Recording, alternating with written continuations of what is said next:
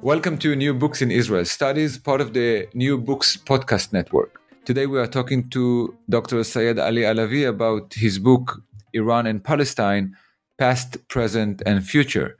The book surveys the history of the relationship between Iran, and especially the Islamic Republic of Iran, with Palestinian organizations and leadership. It also, quite obviously, deals with Iranian views of Israel and the Israeli-Palestinian conflict. Ali Alavi, welcome and congratulations on the publication of your book. Can we maybe begin by asking you what motivated you to study this topic in the first place? Thank you very much. The most important element that motivated me was the fact that there is no academically written book about the subject of Iran and Palestine, and there was a gap in the literature. And of course, I try to see if there are any similar books in other languages, such as Hebrew, Arabic, or Farsi, but I noticed there is none. So that motivated me to write something about this and present for future research. I see. It obviously fills a gap. Anyone who's dealt with the field know that this is one of the questions that is often discussed, almost assumed to be a given regarding the kind of relationship between Iran and Palestine, and your book sheds so much light on this. So, again, I want to congratulate you on this. I'm sorry.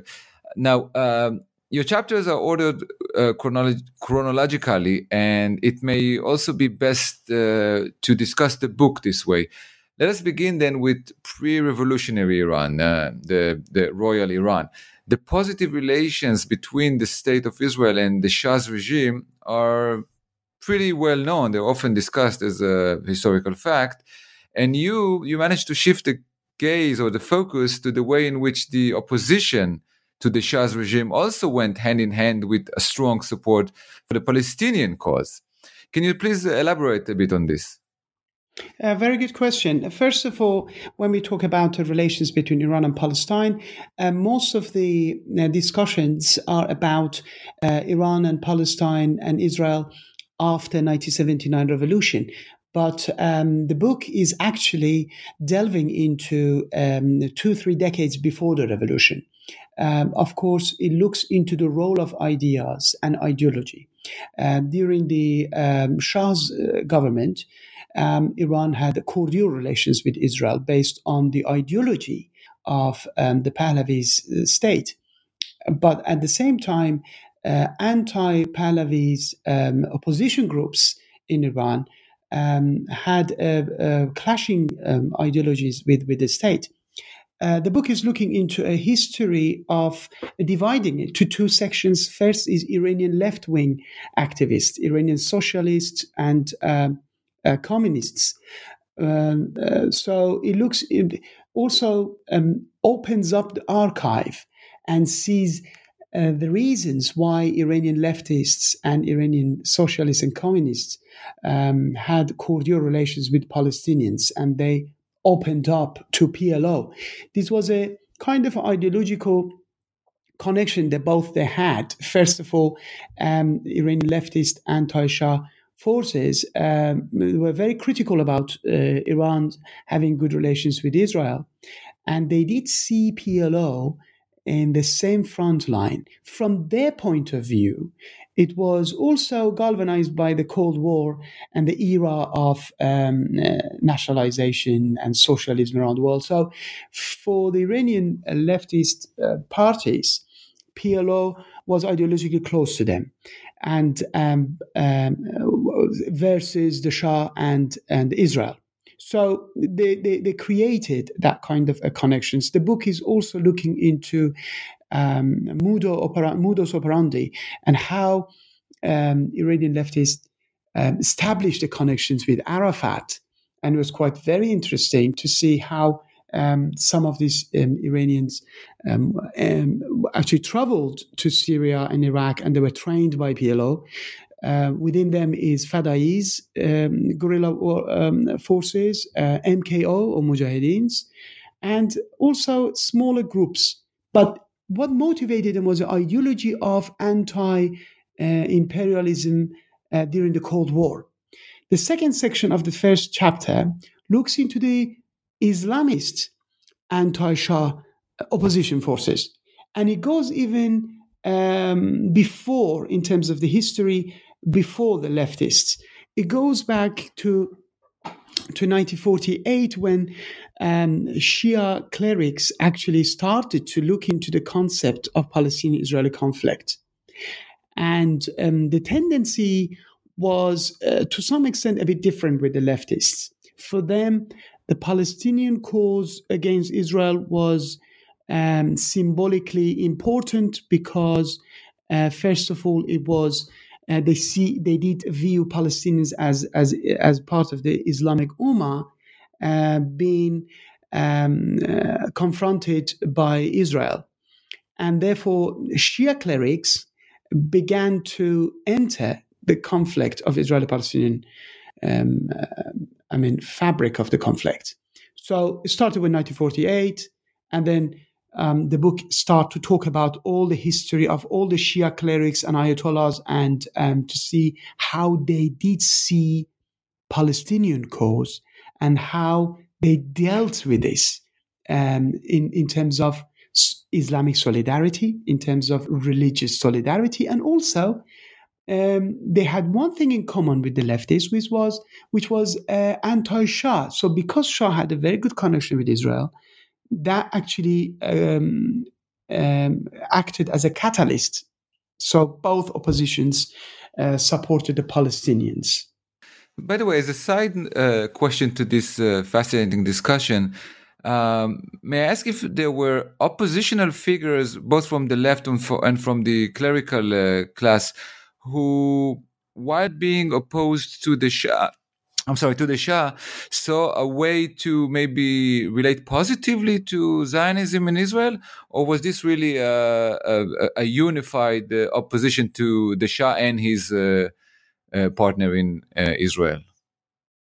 Well, within the Islamist campaign, I didn't see any prominent figure to oppose the Shah but have good connections with Zionists. They actually, even some of those clerics, Shia clerics, said they were not interested in politics, internal politics, and they didn't necessarily stand against the Shah, such as Ayatollah Burujerdi or many other clerics.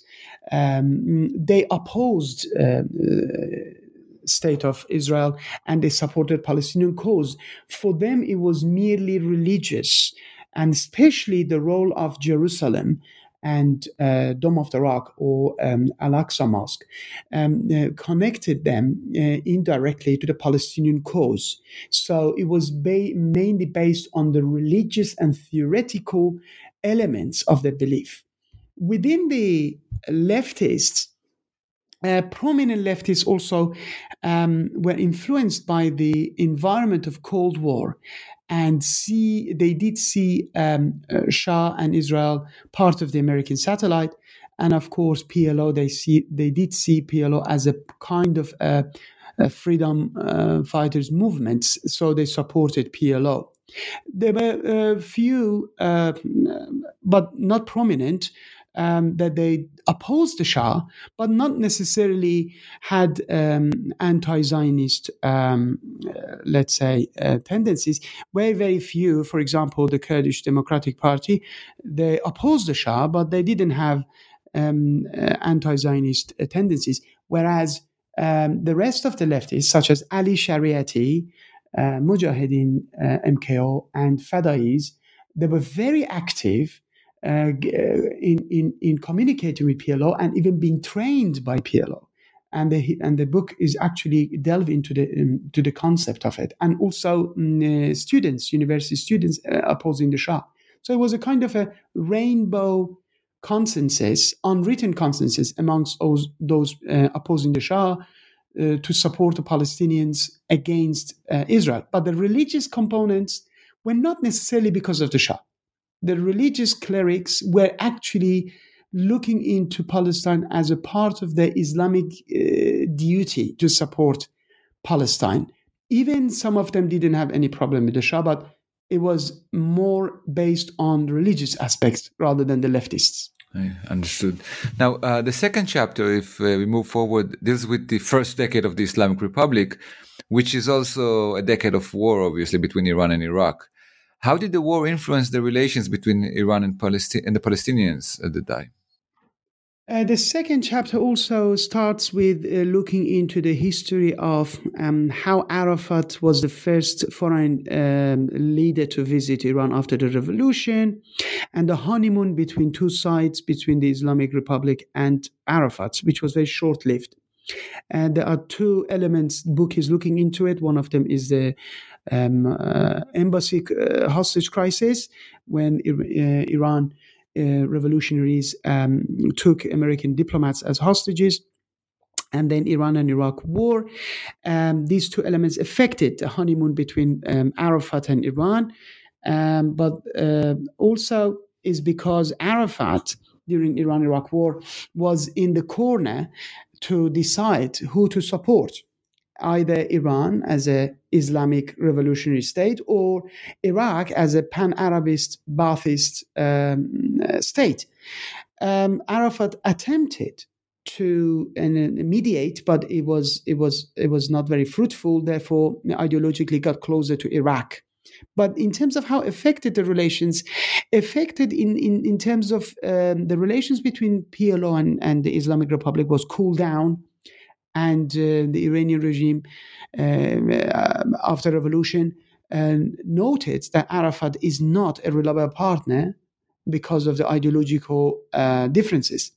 So, but what they did in terms of their Islamic religious tendencies, they changed the label of the war, and they tried to label Saddam Hussein as a Ba'athist Zionist. So, in other words, it did affect relations with PLO, but it didn't affect their solidarity with the Palestinian cause, which later on we have a book. It talks about the emergence of Hamas and Palestinian Islamic Jihad as new, let's say, allies to the Islamic Republic. Yeah, so maybe we can move on exactly to this. The next two chapters in the book discuss Iran's relations with these two leading Palestinian movements, the Islamic Jihad and Hamas.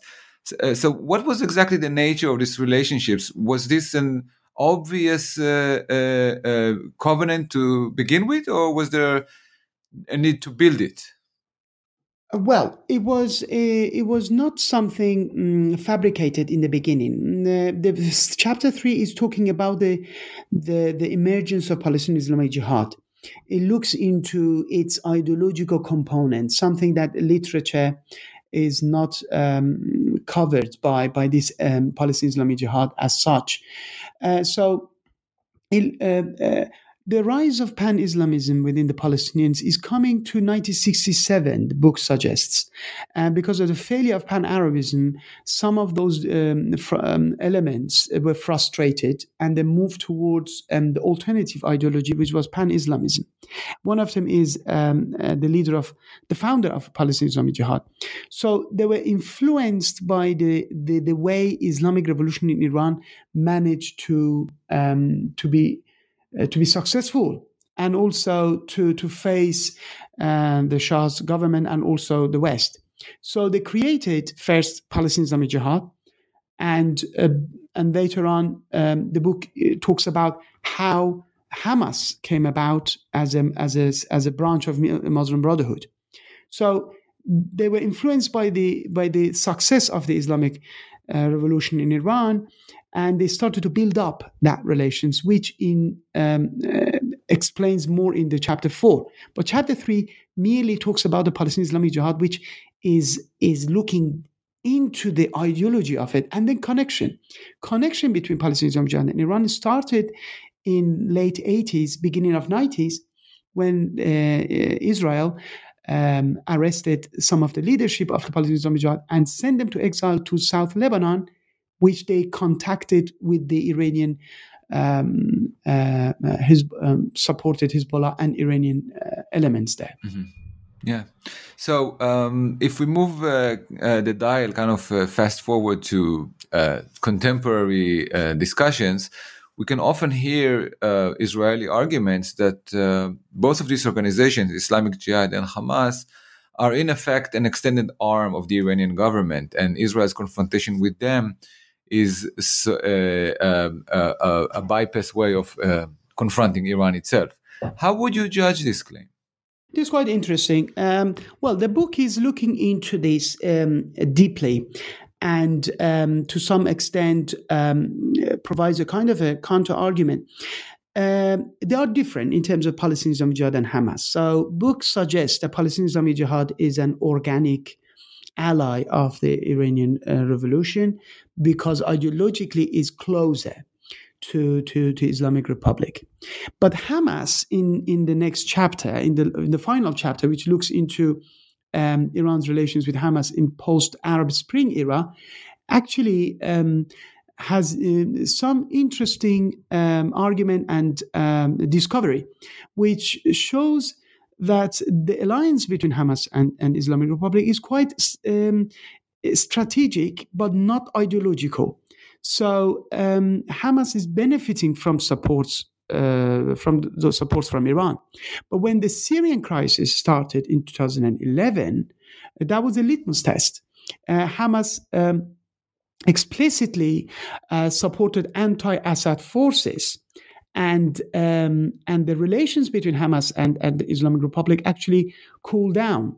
Iran supported Bashar Assad's regime, so it did show that they do have disagreements. Hamas is closer to the Muslim Brotherhood and had a kind of hope that possibly a more friendly regime in Syria would provide a kind of a better atmosphere for Hamas. Ideologically, Hamas is not very close to Islamic Republic, but strategically sees that relations very important. As we can see nowadays, Hamas has got cordial relations with Turkish government and with Qatar. So I wouldn't say that this book is claiming that Hamas relations with Iran is strategic, not ideological, and to some extent they have some disagreements regarding the politics of the Middle East. Mm-hmm. Now, as the title of the book suggests, you also have something to say about the future of this relationship between Iran and the Palestinians. How do you see this future developing? The conclusion of the book is looking into trajectory of relations between Iran and Palestine. And although my job as a writer and academic is not to predict, but is looking into the future as well. So the relations had a lot of up and down from since the revolution happened in Iran, from honeymoon relations to cold relations with PLO and even Hamas. So the book is suggesting that because the system, the regime in Iran is ideologue, although brings national interest into its calculations, but the Palestinian cause is a kind of is some sort of ideological